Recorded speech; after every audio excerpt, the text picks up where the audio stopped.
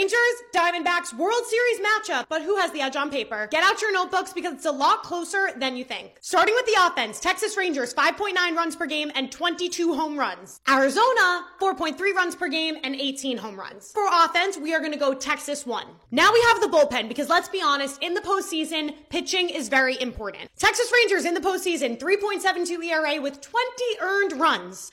Oh boy. Arizona, 2.76 ERA with 15 earned runs. Pretty obvious it's going to the Diamondbacks. Wait, the starters is where it gets crazy. Texas Rangers, 3.62 ERA with 23 earned runs. Arizona Diamondbacks, 3.63 ERA with 24 earned runs. Here's the problem. The Rangers' best pitchers are better than the Diamondbacks' best pitchers. For example, Eovaldi and Monty are better than Gallen and Kelly. However, in terms of depth, having Gallen, Kelly, and Brandon Pfaadt, who just showed up in Game 7, I think he also has under a 3 ERA right now. Scherzer and Heaney struggling a little bit. I'm staring at this. I think the Rangers have the slight, not a lot, slight edge in this. While the Rangers technically have the advantage, the only way they are going to beat the Diamondbacks is if they literally slug it out. Because the Diamondbacks have speed, they have grit, they play small ball, they do well with situational hitting. The Rangers are literally going to need to punch first and just hit as many home runs as they possibly can. Because the Diamondbacks are sneaky fast, sneaky good, and I do think they have the edge defensively. You know, there's just something about the Snakes in the postseason, but